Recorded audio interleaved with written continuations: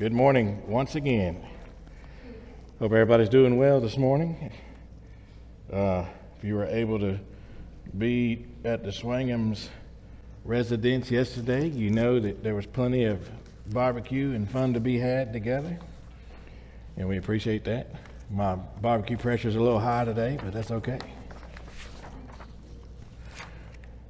Last week, we looked at chapter 5 in Matthew, as we have been for several weeks, and we looked at verse 27 to 30. And in doing so, we kind of put that together with the previous message about what Jesus taught about murder and hating someone being one and the same.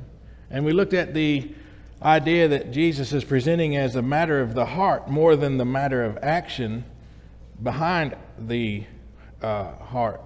If we just take everything on a surface level, and when we're reading Jesus' teaching, we're probably going to miss a great deal of what he's pointing out for us to know. We talked about adultery last week, and it certainly applies to our personal relationships with one another in marriage, right? And we discussed how it's much more deeper than that when it comes to the kingdom of God, because the wisdom that Jesus is sharing from the mountainside is that this is what the kingdom of God is like. And that's what all of chapter 5 has been about and will continue to be about. And when he's talking about adultery and how does that relate to the kingdom of God, we can understand that our relationship with God, Jesus being the groom and the body of Christ being the bride, is a relationship that we would know as the marriage relationship. And I have a tendency to want to say that our relationship with Jesus is very much like that of marriage. However, it's just the opposite of that. Our relationship in our marriages, our spousal relationship, husband and wife, is to be like our relationship with Jesus. That's the example that we're to follow. And we talked about how when we stray from our commitment to Christ, when we sin, it is an act of spiritual adultery. And we should pray that the Lord would lead us away from that, and that we would have the strength and the courage and the desire to not be guilty of such a thing. So then we go to verse 31 this morning, and we'll go all the way to verse 37. First, let me share this with you, since we're talking about marriage this morning. We've been talking about marriage. We've been talking about this type of relationship, right? Not necessarily about husbands and wives, but more so the relationship we have with God. And last week I pointed out the till death do us part portion of the marriage ceremony, right? Well, there's this story that goes that there was an empty seat at a Super Bowl, and there was a diehard fan sitting there next to this empty seat, and all of the fans around him were tapping him on the shoulder and say, "Hey, what's up with this empty seat? Who could miss the Super Bowl?" And he said, "Well, that was my wife's seat, but she passed away." And everybody kind of sat back and were like, "Oh, well, we're sorry to hear that." But we can't imagine that not even one of your relatives would have jumped at the opportunity to come to the game with you, the Super Bowl. He said, "Yeah, I was thinking the same thing too, but they decided to go to the funeral instead."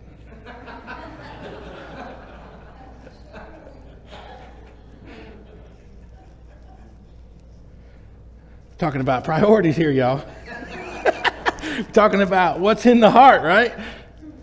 I'm hoping that's not a true story. Now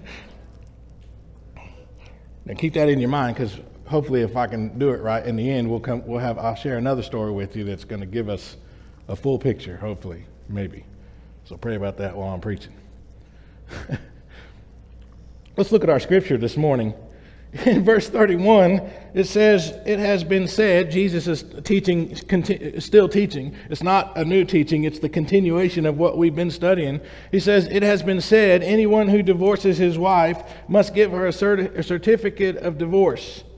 But I tell you that anyone who divorces his wife except for marital unfaithfulness causes her to become an adulteress, and anyone who marries the divorced woman commits adultery. And let me stop there and just briefly discuss that a little bit, because you can pick and choose what you want to hear out of that if you want to. I don't suggest that that's the way you read the Bible, but that's what people do. And maybe even sometimes we're all guilty of that from time to time. But it says, it has been said, verse 31, anyone who divorces his wife must give her a certificate of divorce. He's quoting Scripture that they know. He's constantly telling the people something that they already know. Right? And if I thought it was that easy to teach people, I would have been teaching people a long, long time ago. Just go tell people what they already know. But there's a little bit more to it than that, right? You got to bring that knowledge into a new understanding. And that's what this entire teaching is all about that Jesus is sharing on the mountainside. He's saying, here's what you know, but here's what you don't understand about what you know.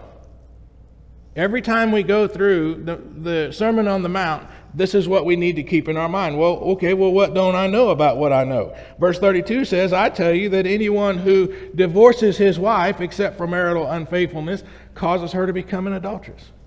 He had just finished speaking about adultery previously. It's what we talked about last week. He was talking prior to that about murder. Right? And when people stand before the preacher or the judge, but when people stand before the preacher in God and say, I take this person to be my spouse because I love this person with all of my heart and I will spend the rest of my life with this person. That's what I want to do. Right? We talked about in sickness and health until death do us part, rich or poor, and all that stuff. But when they go and file for the divorce, it can't be none of that, can it? It certainly cannot be any of that. Something has happened between the marriage and the divorce. There was love, and for some reason or another, then there's not love. Or maybe there was never love to start with. Circumstances are always different, aren't they? So what can we learn without just being surface level studying about this teaching that Jesus is teaching? Because I could preach a sermon about how God doesn't like divorce and that the divorce rate is ridiculously high, even among the church in our culture today, and we need to repent. I could preach that sermon, but that's not what we're looking for today. We're looking for what is Jesus really trying to show us about the kingdom of God. Right? Say amen if that's what you want to know. All right. Just make sure you're all here. I know we had a long night of barbecuing and all that good stuff, but here we are in the Word of God. So we think about our relationship with God. When we say yes to Jesus as our Lord, when we say, yes, I believe that God has provided a way to be reconciled to Him, when we say that we read this Bible and we see that there is this person named Jesus, we call Him Jesus, and He's come into the world and He was perfect in the flesh God and came to be the sacrifice so I can have this relationship with God, this perfect, beautiful relationship with God like no other relationship in the existence of man. All I have to do is commit myself to that. Remember Jesus being the groom, right? And it's always the groom. Well, our culture today might be different, but genuinely the tradition is the groom would get down on one knee and say, will you marry me, to the girl of his dreams? Sometimes more than once. We'll get into that another day. Ask my wife what I'm talking about. So it's like when Jesus goes to the cross, when God sends Jesus to go to the cross, He sends the groom to get down on one knee in front of the bride and say, will you marry me? Will you be my bride? You ever put it together like that? You ever thought about it in that way? When Jesus goes to the cross, when Jesus comes into the world and says, this is what I have to offer you, it's the kingdom of God, and here's what it's like. And then finally he goes to the cross and he's on his knee. And what we read in Matthew chapter 5, verse 3 to 11, the Beatitudes, the poor in spirit, those who mourn, when we're cut to the heart and we're convicted, we suddenly realize the one that we don't deserve, the one that doesn't have to love us, the one whom we've offended so badly, the one whom we've stepped out on over and over again, on his knees saying he loves us and wants us to be with him forever.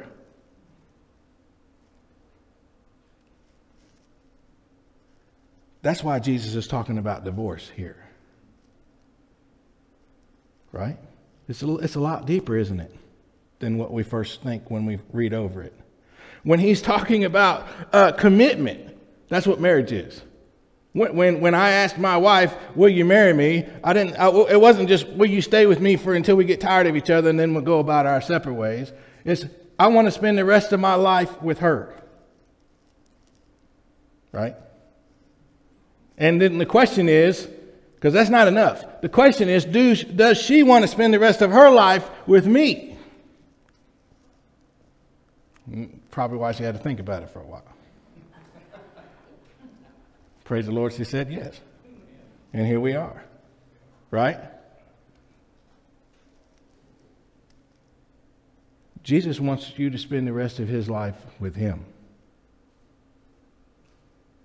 The rest of your life with him. Eternity. Forever.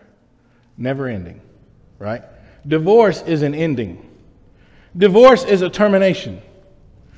Divorce is what happened when Adam and Eve said, "That looks like a delicious apple." And they terminated the relationship they had with God. The good news is God says, "I'm not giving you the divorce." Isn't that great? You're not getting a divorce. Matter of fact, we're going to work this out. I'll tell you what's even better. I'm going to work it out. That's what he's talking about. In the Jewish culture in those days, marriage was about men would take a wife because they believed that when God said to be fruitful and multiply, that's what he wanted people to do. And I believe the same thing, except for their idea of marriage and taking a wife was more out of duty than it was out of the love that they would have for that wife. It was a responsibility they had to be obedient to God.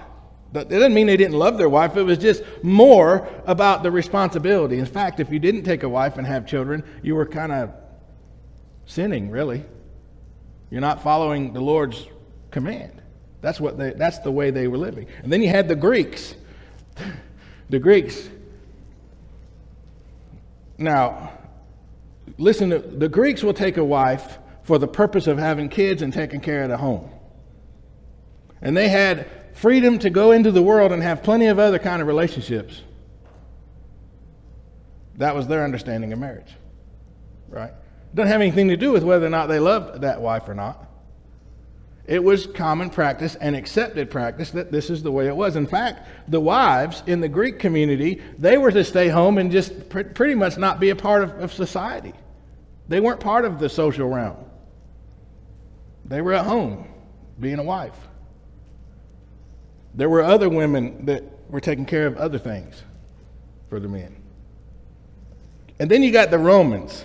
The Romans, they took the family unit as something to be proud of. It was something to be set up as, here, we're doing this, and this is who we are. And the wife was taken and was there for creating families and there for being the wife and making a home. And she was very much a part of the social life of the husband and the family. In fact, for a long time, there was absolutely no divorce in the Roman community. Until they conquered the Greeks and they started interacting with the Greeks, and then suddenly they start getting divorced.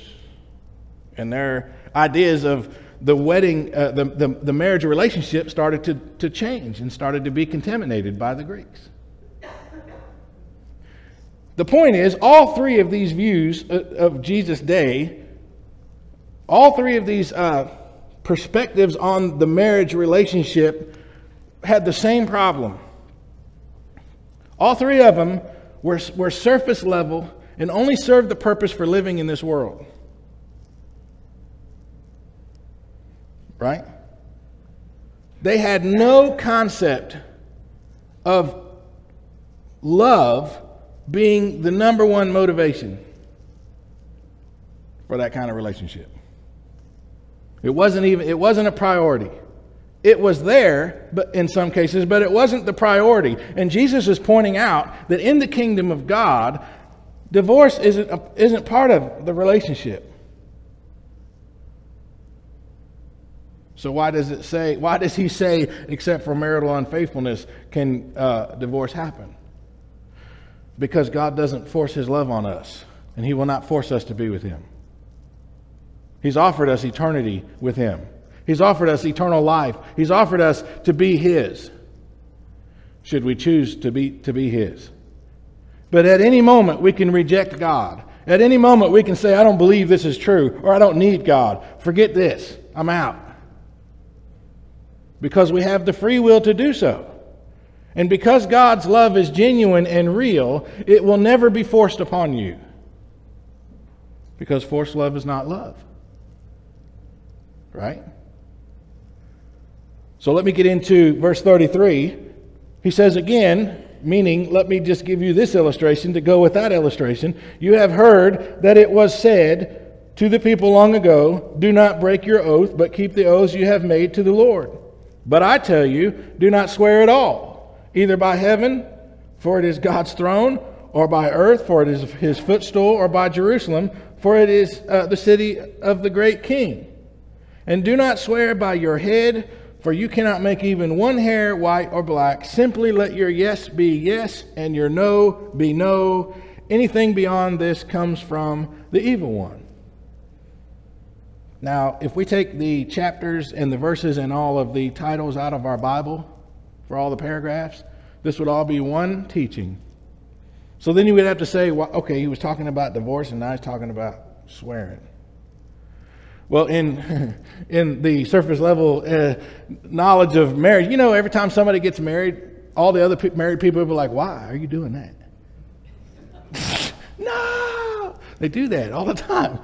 And even the people that are happily married are like, what? You're going to get, don't be messing stuff up. Why do we do that? Marriage is a great thing. I can't even imagine being by myself in this world. Right? I can't. I can't even imagine. What's worse is being with someone that I can't live with in marriage, which is bad. There's a lot of people living in that situation. They just don't like the people they're married to.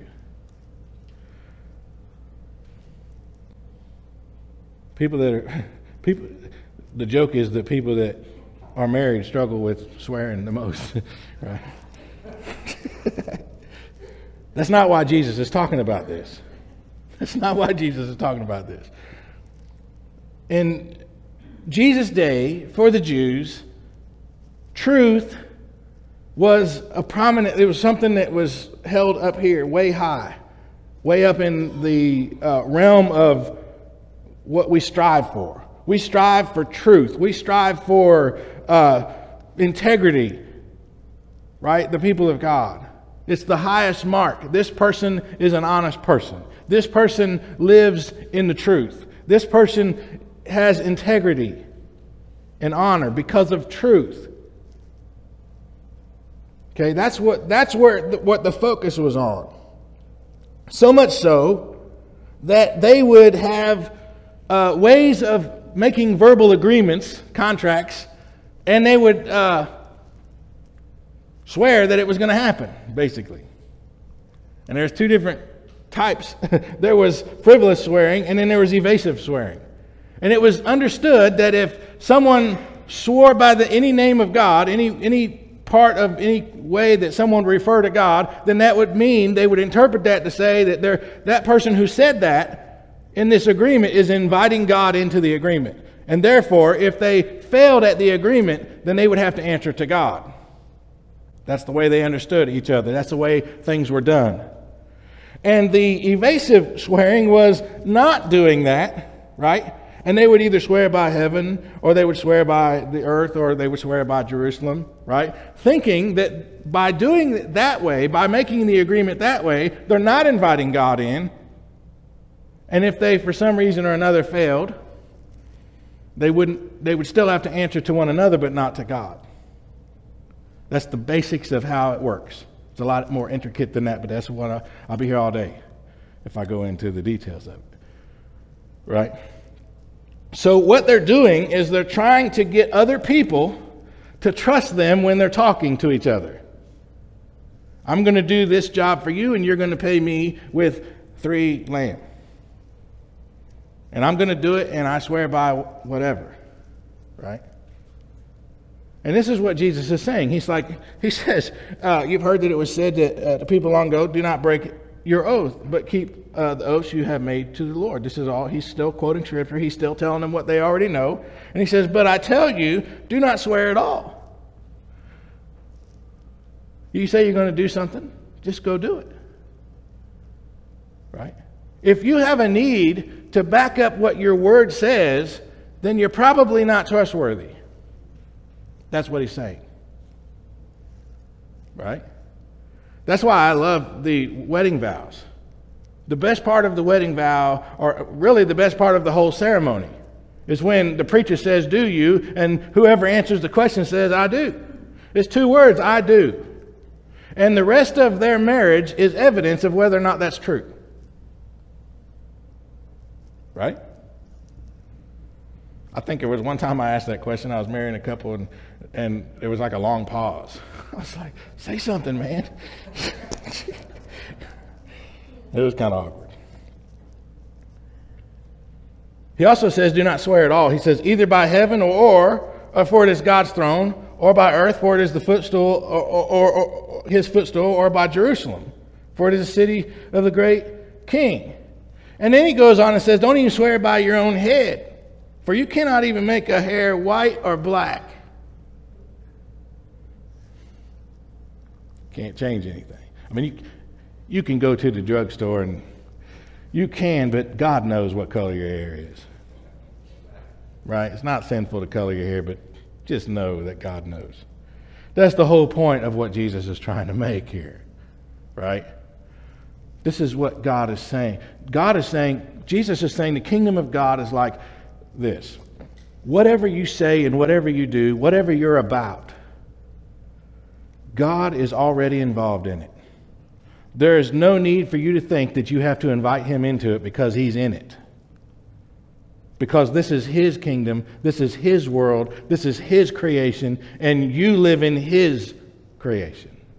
So for us to believe that by swearing one way or another, we're inviting God in or keeping God out, we're only fooling ourselves.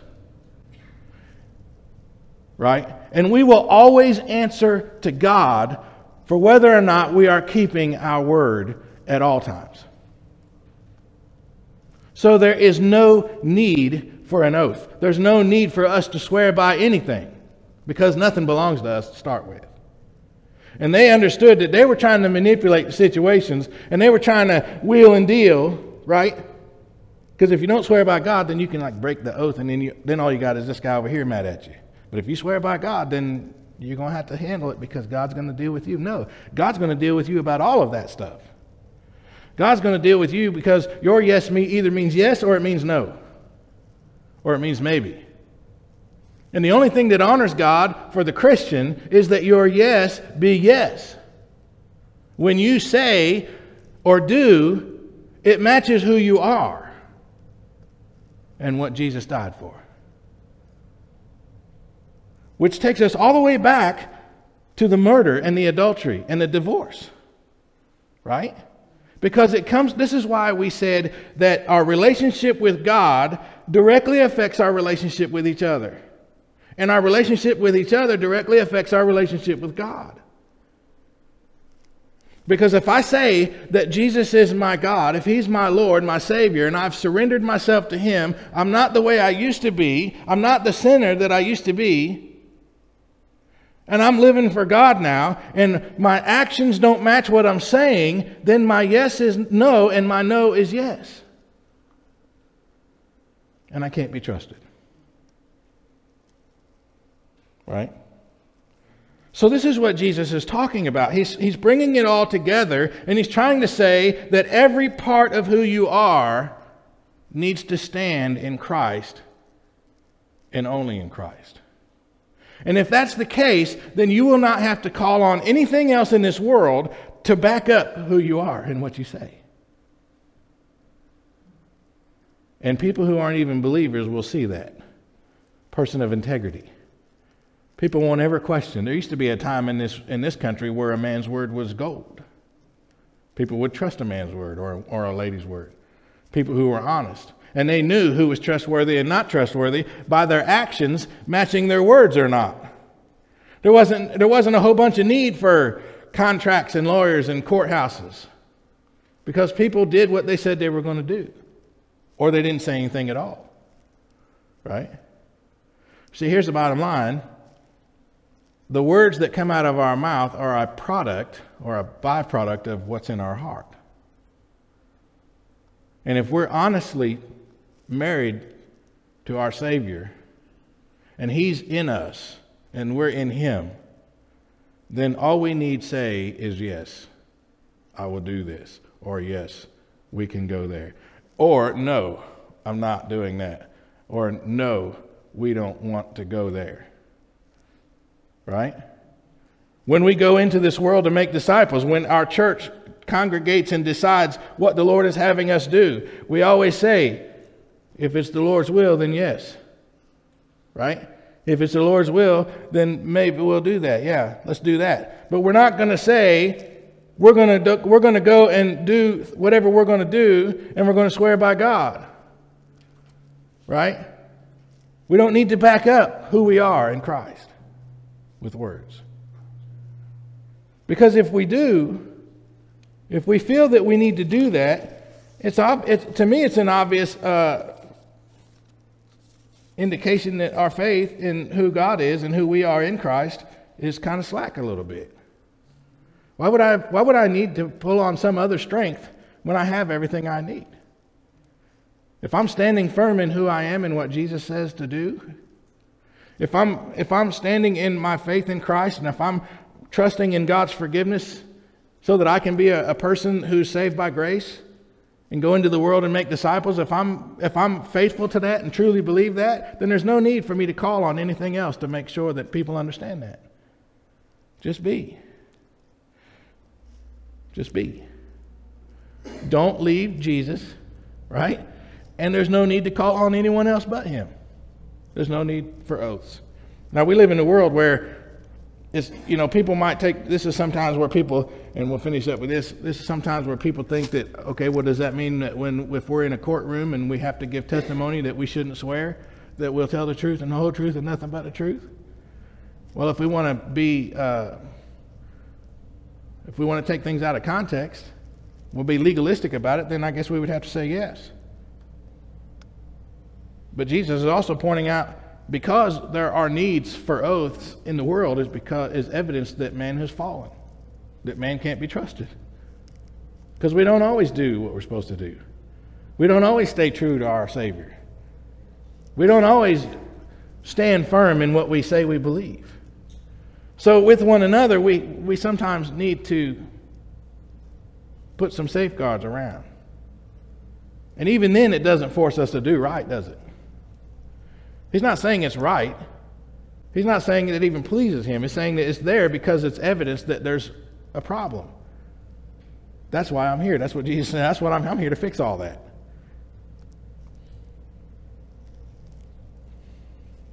They made the mistake of their understanding was that they can use God as some leverage or use God as reassurance to other people that they can be trusted. When Jesus is saying, just be in Christ, just live like you're married to me, and everybody will know you can be trusted. And you won't need to do the things that you feel like you need to do. I'll give you this story, and then we'll have an invitation. I'm just going to read it because I want to make sure I get it just right. There's an old story that illustrates the principle of honor within marriage. A drunkard husband, spending the evening with his jovial companions at a tavern, boasted that if he took a group of his friends home with him at midnight and ask his Christian wife to get up and cook supper for them, she would do it without complaint. Now, let me finish the story before you start booing.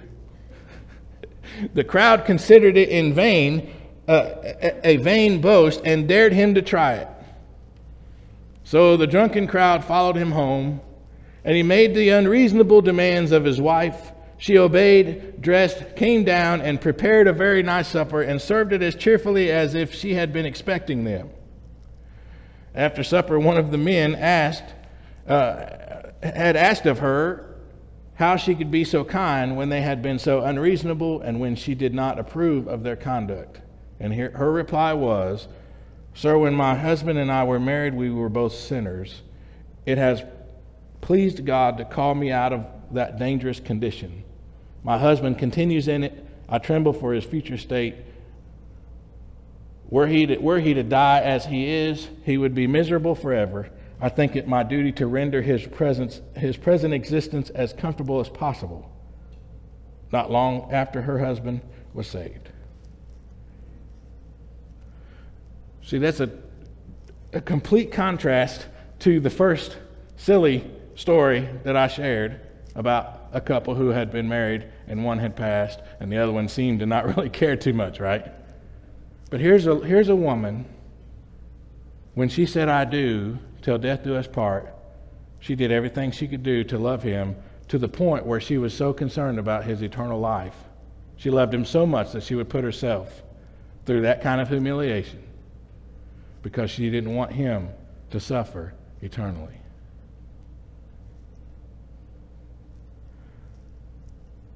You see, it applies to our relationships with one another greatly.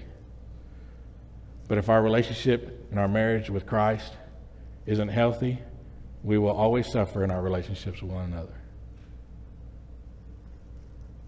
When the married couple goes into the public and they're living their life together, I call that, the Christian married couple, I call that a power couple. It's not what the world says a power couple is. The world says a power couple is those who are like really beautiful according to the world and have a lot of money and have all the nice stuff and they're very influential and they set trends and they tell everybody in the world what to wear because they're cool. That's not a power couple. I don't care what the world says. A power couple are two people who love each other and love Jesus together. And the presence of God makes an impact in the world because of it. And they love each other with no end to it because Jesus loves them with no end. That's a power couple. And I pray that every couple in this room would experience that. Because divorce is not an option from God. And if divorce is not an option from God, it will not be an option in our relationships with one another. Adultery is not an option. If it's not an option in our relationship with God, it won't be an option in our relationship with one another. Hatred will not exist in those marriages because love wins over all. Isn't that great? This is what Jesus is talking about. This is what the kingdom of God is like. I want that for me, and I want it for you. I want it for the ones who aren't here. They're out there doing whatever it is they're doing today, right? They may not even be doing sinful things today, but they're not thinking about their relationship with God. They're not even understanding that there is a relationship. Jesus says, "Will you marry me?" And they're paying attention to something else. Whatever it is. There are people in this world who are not saved. There are people in this world who are on the edge of being saved. There are people in this world that they know that Jesus has asked them to be His. They know all about it and they're convicted about it, but they haven't said yes or no. I seen guys on their knee and ask the woman, "Will you marry me?" And the woman gets so excited she forgets the answer. And there's people right there spiritually. That's why we need to be in the world, letting our yes be yes and our no be no, so that people will see the genuine kingdom of God. And if you're not there, if you're not saved, all you got to do is stand up here and say it. If you believe that Jesus is Christ, just say it. The Bible tells us to be baptized for the forgiveness of our sins. That's the wedding ceremony. And after that, we spend our eternal life living for Jesus, in Jesus, for the kingdom of God. Isn't that great? You want to sing? Let's stand together and sing like we're saved. If we're not saved, I don't know why you're waiting. I really don't. I urge you to come forward. Let's sing.